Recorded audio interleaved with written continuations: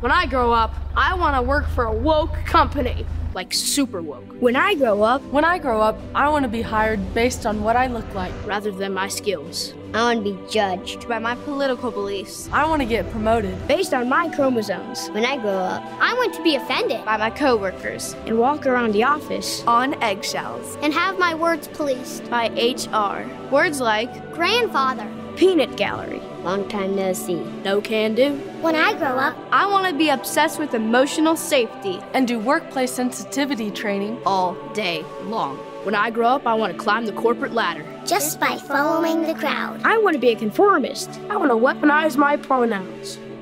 What are pronouns?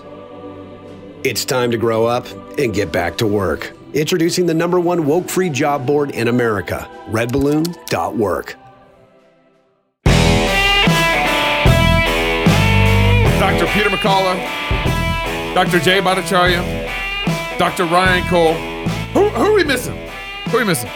Well, what we're missing first is that I was supposed to be starting the opening of the show because that's what you just tapped me on the arm to tell me. But then you're going to interrupt me and start talking about like you starting to start a show. Now, I was supposed to be starting to start a show because Pastor Toby still ain't here yet. No. Why do you take my job, man? It's so racist. I wasn't. It's the racist thing you've done on the show in a very long time. And let me tell you, you've done some pretty bad things, huh? I've been waiting for this moment for years to be able to have the good Dr. Robert Malone on the show. Yeah. I've been waiting for this moment. And so hurry up. Yeah. Let's get to it right away. All right. This show is brought to you by Classical Conversations. Classical Conversations supports homeschooling parents by cultivating the love of learning through a Christian worldview and fellowship with other families. They provide a classical Christ-centered curriculum, local like-minded communities across the United States and in several countries, actually. Yeah. And they train parents who are striving to be a great classical educators in the home. For more information and get connected, please visit their website at classicalconversations.com.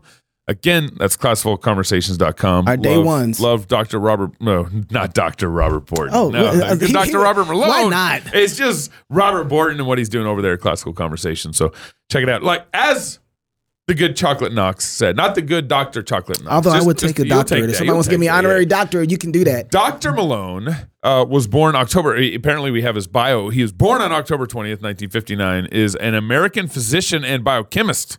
His early work focused on mRNA technology. Was he responsible for Operation Warp Speed? Well, we'll find out. Talk about it, yeah. Pharmaceuticals and drug repurposing research. Dr. Malone, thank you so much for finally coming on CrossPolitic.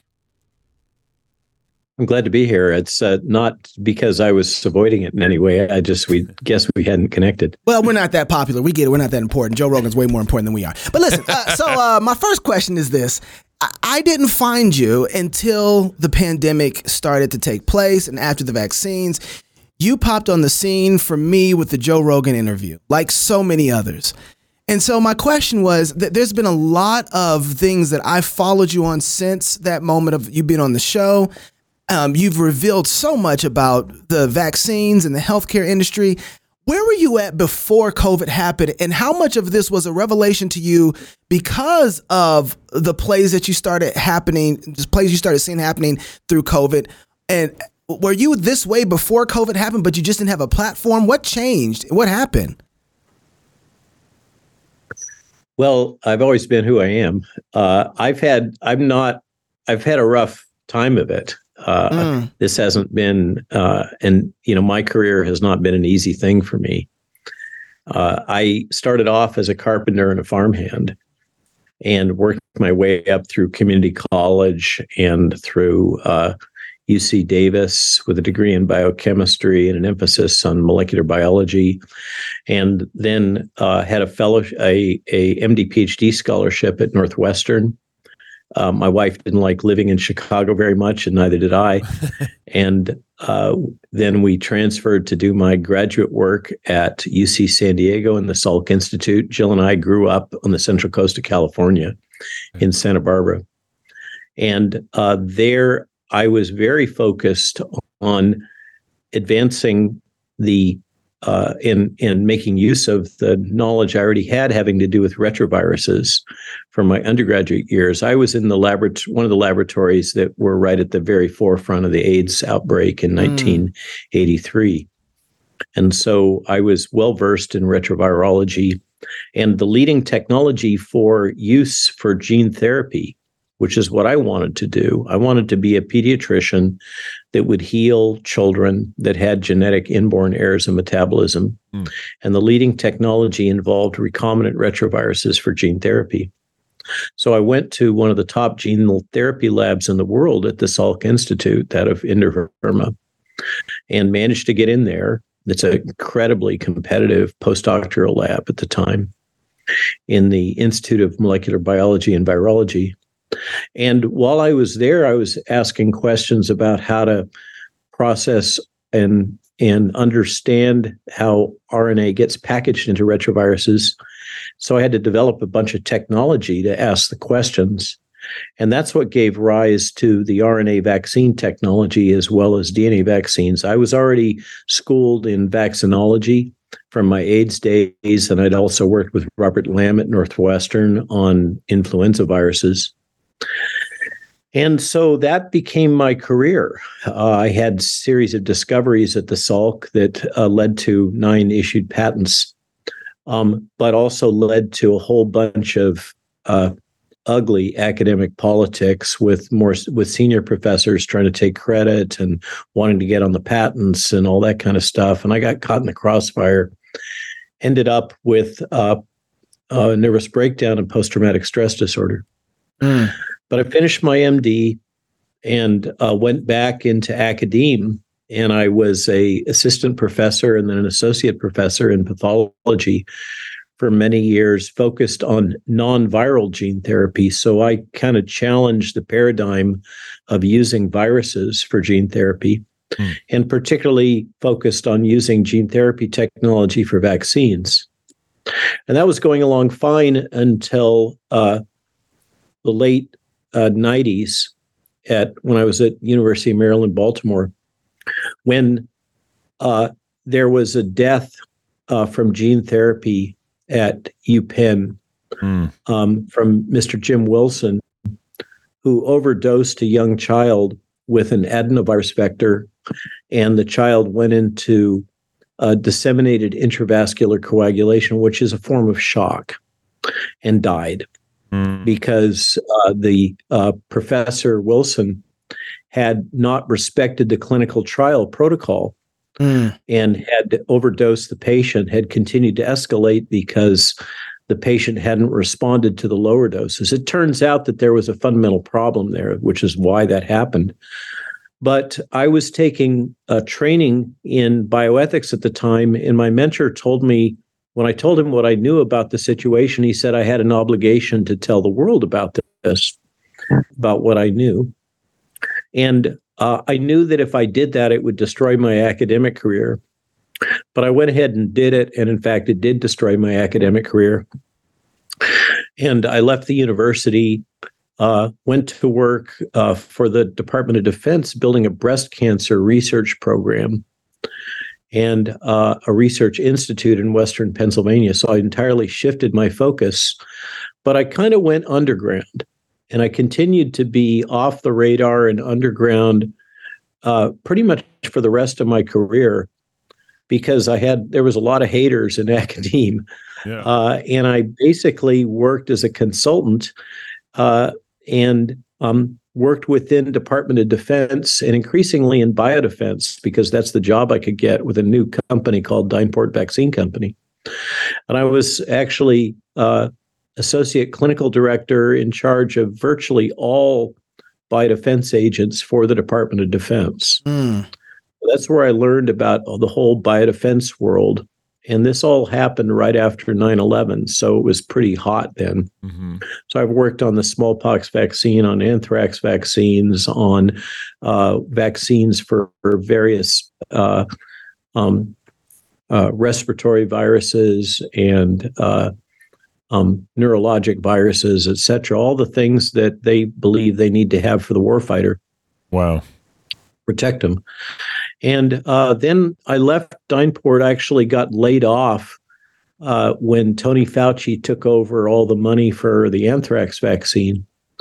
And I became a consultant, focused on regulatory affairs, took a fellowship at Harvard Medical School in global clinical research, and went about my business. I've been involved in multiple infectious disease outbreaks. I was at the tip of the spear in moving forward the Ebola vaccine and got that licensed to Merck. And that's now the licensed Merck Ebola vaccine. I worked very hard repurposing drugs for Zika with partners at the DoD. And then along came this one. And this was very different. The government obviously behaved very differently, used a lot of propaganda techniques, censorship, and other things that I'd never encountered before. And they started doing things under Operation Warp Speed that I had been taught were just illegal. And in particular, bioethics of forcing people to take these experimental products. I'm deeply trained in and experienced in regulatory affairs, and I understand exactly what the language is of the emergency use authorization and its limitations. And what was being done was just wrong. And it kind of came to a head when Steve Kirsch arranged for me to have a phone call with a Canadian physician who was reporting adverse events with the vaccine, and they were all being ignored and deleted. And furthermore, he told me on a Saturday evening teleconference about how the Canadian government was coercing children, which is an absolute no-no in terms of giving them ice cream and other things to try to get them to take the jab. I remember that. Yeah. And I woke up, and I didn't know what I could do to help him, but I woke up the next morning and realized I could write an article about the bioethics of this and what was wrong. And I thought that was a safe area. I thought that talking about bioethics was clearly something I was qualified for. Nobody was talking about the bioethics of what was going on. They were very clear in terms of the law, as far as I was concerned. What was being done was clearly illegal. And so I thought I was on solid ground. And then that kind of set the whole thing in motion. So that's long before the Rogan hit. And even before the hit that I did with Steve Kirsch and Brett Weinstein on the Dark Horse podcast, which is really the one that brought me into public attention. Right. And you may or may not know that Brett and his brother Eric are close buddies with Joe.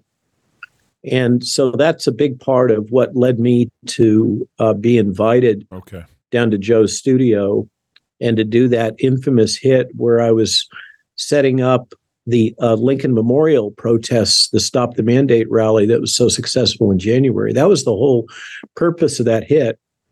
But, unbeknownst to anybody, LinkedIn and Twitter decided to deplatform me like 2 days before the recording. And then Joe thought that it was such a good hit that he played it New Year's Eve and ran it, kind of accelerated it ahead of a lot of the other ones that he'd done that they had in the can. And that just went nuclear, broke the internet. Yeah. I talked about mass formation psychosis and the theories of my friend Matthias Desmet and the propaganda and what was going on in the hospitals and the perverse financial incentives that the government was creating and all that stuff that I guess no one had ever heard before.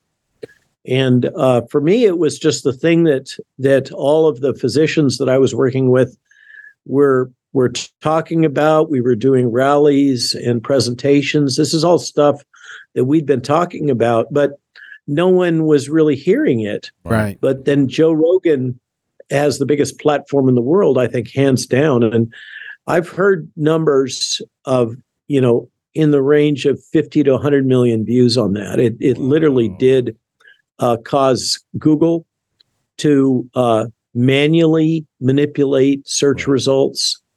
It triggered a lot of the Silicon Valley censorship complex, and so that's the story of that. Just a little bit about us when the pandemic started in March 2020. I think it was April, or by the end of April, we had found Dr. Jay Bhattacharya and Dr. Ryan Cole. Dr. Jay, I just did a hit with Jay a couple days ago. Okay, nice. He's told me this multiple times. He said we were the first ones to platform him after, with the exception of his own internal Stanford interview with. That's how I found him. Was the Stanford interview. The Stanford interview. And so we were, we instinctively and theologically knew that something was wrong. We knew theologically that the government didn't have authority from God to tell people when to go to work and when not to go to work and what to wear on their face. I mean, that's just Bible 101 stuff. And then we kind of instinctively knew that like something's broken here when something's broken in our culture and our politics, that this is starting to go crazy. I mean, Fauci, you know the deal. Fauci in March was saying, masks don't work on 60 Minutes. And then a month later, 2 months later, he was saying, yeah, you need to wear masks. And then 6 months later, you need to double up on masks. And so when you came out on the Joe Rogan, I think some people had kind of known, I agree with you, that people weren't listening like they should. But when you came on Joe Rogan and with your background and came out and said what you said, it was like a breath of fresh air. Like, and you were able also to put terminology to like the mass psychosis thing. You were able to explain things in a way that we kind of knew something was going on, but that terminology, I remember my wife caught your interview first and put me onto it. And you were able to really explain a lot of things that were like, okay, that's what's going on. Yeah, Matthias has told me that I'm the only one that he's aware of that has accurately summarized his ideas. He's become a good friend. Mm-hmm. And I've visited him in his home. We spent time together in southern Spain, shooting a movie, etc. He's been here. He stayed in our farm. But that's that. Thank you for that comment. I've tried. I guess that's one of the advantages of having been basically a farmer and a carpenter when I was younger. And I think we are on our 5th small farm. We run a small farm here and we produce a high quality horse.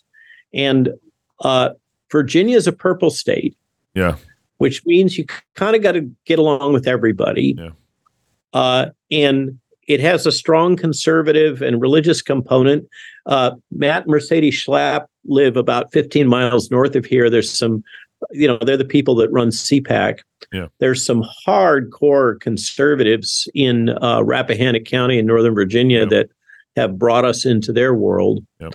But I may go on the podcast with you, but earlier today I was chatting up one of my neighbors who has to swap in the new Allison on my dually GMC 3500. Yep. And before that, I was talking to the guys that are busy doing the body work to cut out the rot in my rocker panels. And, I went up to Kubota to pay my bill for the tractor parts. So I got to get along with everybody. I got to live in the world. Right. I don't have not to trash Jay, but he's a great example. And Jay and I get along great. And I understand his academic world. I used to live in it. I don't like it very much. But it's been a weird world for me because I cross all these different disciplines. And one of the good things that's good about it, that's helpful about that, is I can talk to people. I can talk to academics and I can talk to politicians, and I can talk to the guy that cuts my hay, and he loves to have a good long tongue wag with me from time to time. And I personally, I love it. I love being able to just interact with a wide range of people, listen to them, learn from them. And of course, key to that is treating them with respect. Sure. And that's kind of one of my fundamental principles. And I've absolutely been embraced by the Christian community. And I got to tell you, I think the next major thing I want to do is to reread the New Testament. The other day I was at a presentation from one of my conservative buddies on the city of David, mm-hmm. and the archaeologic excavations that are going there. All that stuff is real. Mm-hmm. I mean, it's real. That's right. Jesus walked on those steps, and went up to the Temple Mount. I mean, it's real. Yeah. And it's not some myth it's solid. And as I think all the way through this COVID crisis, and come to grips with, for instance, the true evil that we've all encountered. I mean, it is evil. Mm-hmm. And whether you want to ascribe it to Lucifer or Marxism and utilitarianism, it's evil. Mm-hmm. And the best language and metaphors to understand all this, in my experience, have come from the Bible, and particularly the New Testament, all the way to the journey of Jesus and the things that he encountered in that journey as someone who was a truth teller, and someone who was committed to sharing a message of peace, and who became betrayed. In the famous Last Supper, I think that I really have to go back and read that, because I think that there's a lot of lessons there that I can take home that may help me to adapt to this weird world we're in right now. Dr. Malone, you actually, I have an ad to read, but it's actually, you just led me really well into that ad. So thank you for our sponsors. It's like he's a part of the show. He's like part of the show doing We this. got a seat for you over here, Dr. Malone. Yeah, exactly. Come in here and sit down. And maybe Dr. Malone and his wife want to take a little vacation. Out to Moscow? Out to Kentucky.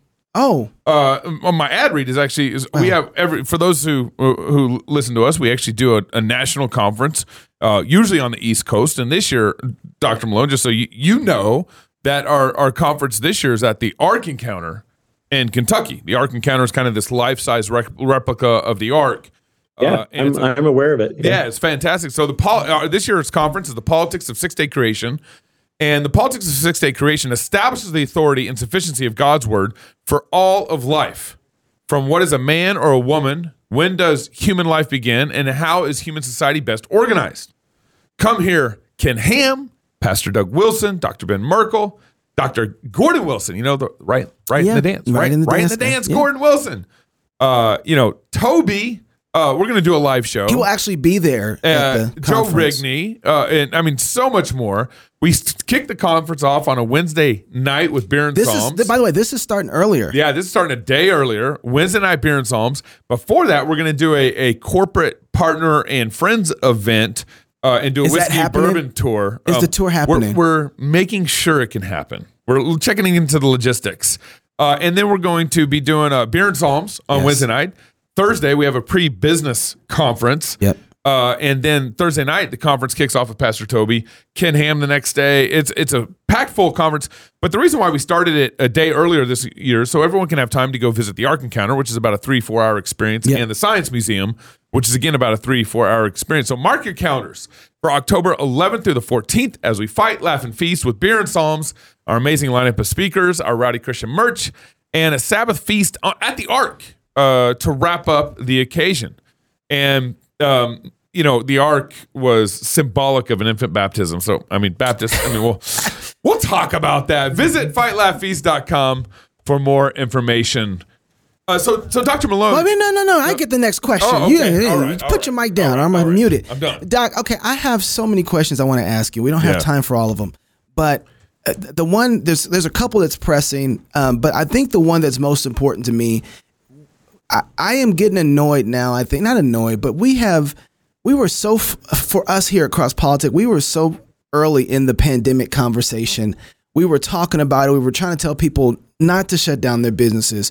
Don't shut down their church. Masks don't work. If it really is a real problem, you're going to get it. If you think a mask is going to protect you, it's not going to work. There was so much information that we had post the pandemic to tell us those things. So we 30 years of scientific literature. Danae Rancourt on all death mortality, right? All cause mortality. And so there's so many things that were there. So we've been a part of this conversation forever. So it feels like in one sense, for us anyway, now that things are somewhat back to normal, that all of this is in one sense is over, right? And so the talk that people are still having about it seems like, I want to get back to building. I want to get back to building something that is obviously whatever we had built before wasn't enough it didn't have enough strength to hold up against the tyranny that we had. Right. And so I want to get back to building. I want to get back to getting to work. But I want to ask you, with all that you've been through and everything that you've seen, how then shall we live in a post-COVID world? Okay, two key things. One specifically relates to your community. Myself, Ryan Cole, and the rest of us have been traveling all over the world. And Matthias Desmond. By the way, Matthias is deeply spiritual. Unfortunately, I did a great recording here, a group recording, and the audio is horrible. So we didn't get the mics good enough. Send it over. And so I can't use the footage. Send it over. Send it over. Send we might it to be able me. to I'll fix it. fix it for you. Okay.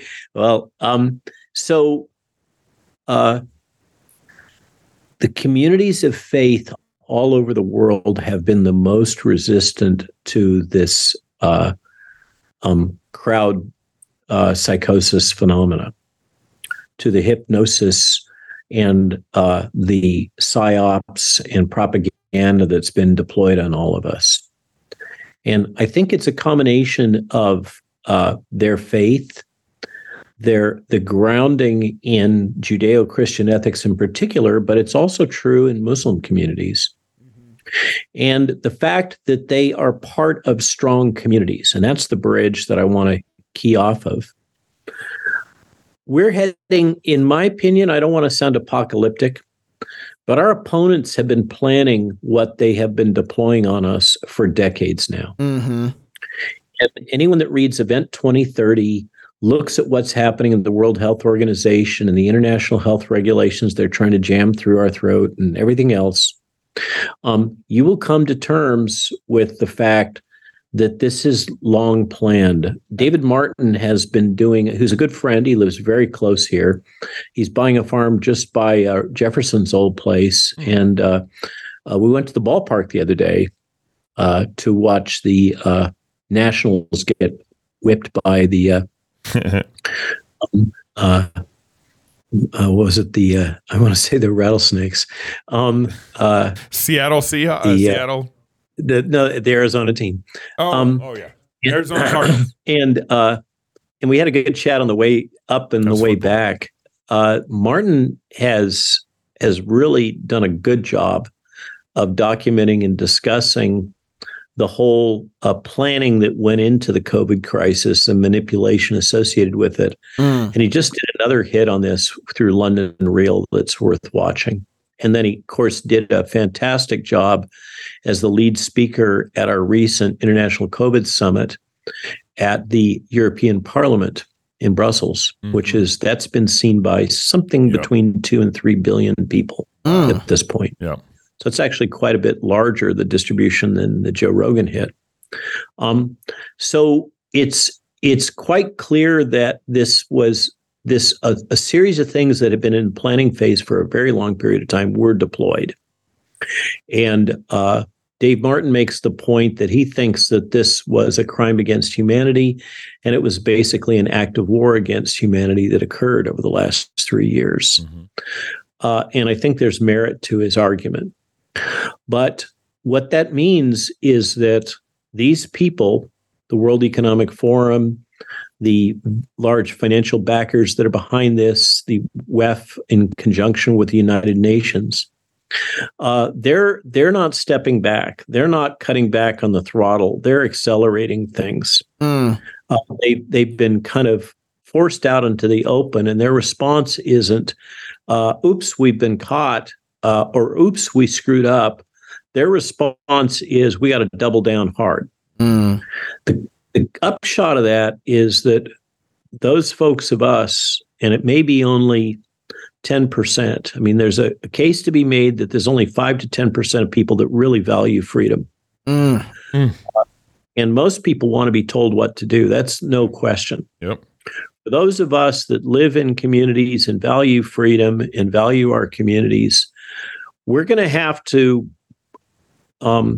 really buckle up and focus on community building, building our infrastructure and capabilities. You mentioned children. Homeschooling is a key component of that. Yeah. and move towards a future in the near term where we're even more self-reliant. Yep. And it's a hard thing to say, but from where you guys are coming from, I suspect you're already living it. And that I think is the path forward. It's Dave Martin comes from fundamental Amish and Mennonite roots, by the way, and he'd be a good person to have on your show one of these days. Yeah. But for those of us that have this background in farming and agriculture and live in kind of small town rural communities, we generally get it. The big city folks and the bicoastal politicians are not our friends, and the plans that they have for us may all sound good from Brussels or from Washington or from New York City or San Francisco, but they don't generally sound very good for those of us that live in the way that we do and that value freedom. We don't really want to be told what to do, and that if you think through living in a world of intentional communities, as I suspect you already do, there's a whole bunch of problems you have to solve. Now, the Amish have shown us that they can be solved. Right. The Amish are very self-reliant. But they also show us that intentional communities can't be too big, that there's problems with barter as a system. I mean, one of the problems that we're going to have to solve is how do we enable trade? What do we use? And if the currency becomes digital currency that's centrally controlled, so central bank digital currency that allows them to control us in so many ways, as we saw they will do at the drop of a hat with the Toronto truckers. Yep. How do we solve that problem of trade and exchange among these intentional communities that are going to have to be built? And many people think that decentralized cyber currency is the solution. That or precious metals, or it goes on. That's a big problem. How do you get your medical care? How do you educate your kids? All those things are going to have to be solved, and we're going to have to work together to find those solutions. But the core thing is community, building community, commitment to community, having a set of common principles and ethics that you can all agree on, and from my point of view, the Judeo-Christian ethical framework is one that has withstood the test of millennia. And there is no reason, all of this, we need to get rid of religion. We need to get rid of Christianity. Those are obsolete concepts. And we need to move towards this bundle of things that we call wokeism. That's a great big experiment that's going to fall flat on its face. It's going to take a generation or two with it, like we already see the huge damage to the young people right now from the school shutdowns. And somehow we've got to be, the classical intentional community, as far as I'm concerned, is the monasteries in the Middle Ages. Amish communities are another one, of course, but somehow we're going to have to find a way to tunnel through time while a lot of bad stuff is happening around us, maintain our integrity, continue to value human dignity, continue to build community and respect for each other, and communities based on a ethical framework that allows us to maintain our integrity and to avoid this dark future that we see portrayed in so much of science fiction. The Mad Max world, where it's warlords and everybody is just trying to get what they can for themselves. That's a dark, ugly future. It's not one I want to live in. It's not one I want my children to have to live in. And the only way out, I fear, I'm sorry to sound so dark, is to build intentional communities and rely on each other. And like I said, one of the frameworks that seems to work best all over the world is communities of faith. It's been time tested. And here's the thing, God built the world in a certain way, and when He cut with the grain, and part of that grain is building community that God cut, and when you build and construct your community around the way He built the world, that's where you're going to find peace. That's where you're going to find life. That's where you're going to find thriving life. I actually think over the next 20 to 40 years, I think we're in a fight. I think COVID 2020 is very clear that we're kind of in this, new battle for what it means to be a human, even, kind of thing. Yeah.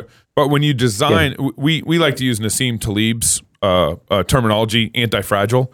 When you design kind of your life in an anti-fragile way, and that is cutting with the grain of how God built the world, you're going to be more anti-fragile when things get tough and when things get hard. It's fascinating you mentioned that. Charlie Kirk sent me that book. Okay. Yeah, it's a great book. Yeah, and that guy and Nassim Taleb was so fragile during COVID, which is super sad. Kind of watching. I think there's another thing too to be said that, and I always remember this because of David Bahnsen. He reminds me of this. Is that at least here in America, one thing has been true. So, Dr. Malone, I don't know if you know this, Gabe was one of the people who got arrested during the pandemic when our church was outside singing psalms. And I don't know if you've probably seen Donald Trump, the president, retweeted Gabe's arrest. Yeah. It was one of the, we were out there protesting with singing psalms. Not standing 6 feet apart, not wearing a mask rejecting in our city. In our city. But one of the things that's come from that is that through the courts and through it all set up, we won the legal case that this was right to do and it was wrong for the city to stop us from doing it. Yep. We are not so far gone that we can't get it back. And a lot of it is going to have to happen at a very local level, like you were talking about, being very intentional where we are, where God's placed us with our churches, and being able to engage right there and not letting the local politics be at the place where it says we only think of the federal environment. Yeah. We have a place to win at a local level because of our setup, and we don't need to give that up just because we have some bumps here and there. Yeah. Stand in the gap and fight. And this is not something that we can't win. We are in the best place, and out of all the places in the world, with all the globalism that's happening and the push from the World Economic Forum and the whole, I think America still has the best chance because of the Christian setup of the nation that has given the division of powers. There is real authority in our local level. There's real authorities with our sheriffs. There's real authority with our city councils. There's real authority with our churches. With mom and dad. And the real authority with our families. Yeah. And where we build those structures tight, then we have a place to fight from that begins to make everything fall into its proper place. So I don't think we should give that up at all. And I agree with you. We need to get way more solid on that. Dr. Malone, I know we've run out of time, but I want to thank you for coming on the show. Twitter is a good place. Substack is a good place to follow you. Where else can people follow you at? Well, we do have the Malone Institute, which has a lot of the things about the World Economic Forum and more lengthy stuff. So that's maloneinstitute.org. Okay. And but the main ones are Twitter, Getter, Gab, Truth Social, at RW Malone MD. And Substack is what keeps us alive. It's what brings, allows us to buy tractor parts and feed the horses. And that's rwmalonemd.substack.com. You don't have to subscribe. Okay. The people that subscribe, which is a small subset of our totals, are gratefully appreciated. They are the customers that I focus on, the paying subscribers. But anybody can subscribe for free. I know not for a lot of people, $5 a month is a big deal, and we're not keeping information away from anybody. So if you subscribe, it'll come into your email inbox. And unless you're using a Microsoft product for some reason, then it might well go into your junk mail. Well, Dr. Malone, if there's anybody that I want having a voice out there, you're definitely one of the top people. So I really appreciate you and the work that you've done. Very grateful. Thank you, sir. Well, thank you for your support and your kind words. Yes. And I look forward to our next chat. Absolutely. If you're single, get married. If you're married, have you some kids. And if you have kids, go baptize them. Until next time, love God with all your heart, soul, mind, and strength. Love your neighbor as yourself. Go fight laugh, and feast. This is CrossPolitic. The Word of God is living and active, sharper than any two-edged sword, piercing to the division of soul and of spirit, of joints and marrow. Through the Spirit, God's Word changes lives. It cuts us to the heart and reshapes us. As you strive to read and study Scripture, having a good set of tools can help. From setting reminders for a great reading plan, to word studies and commentaries that shed light on difficult passages, to listening on the go, the Olive Tree Bible app can help you dig into the Word wherever you are. Olive Tree Bible app. Read, study, listen, anywhere.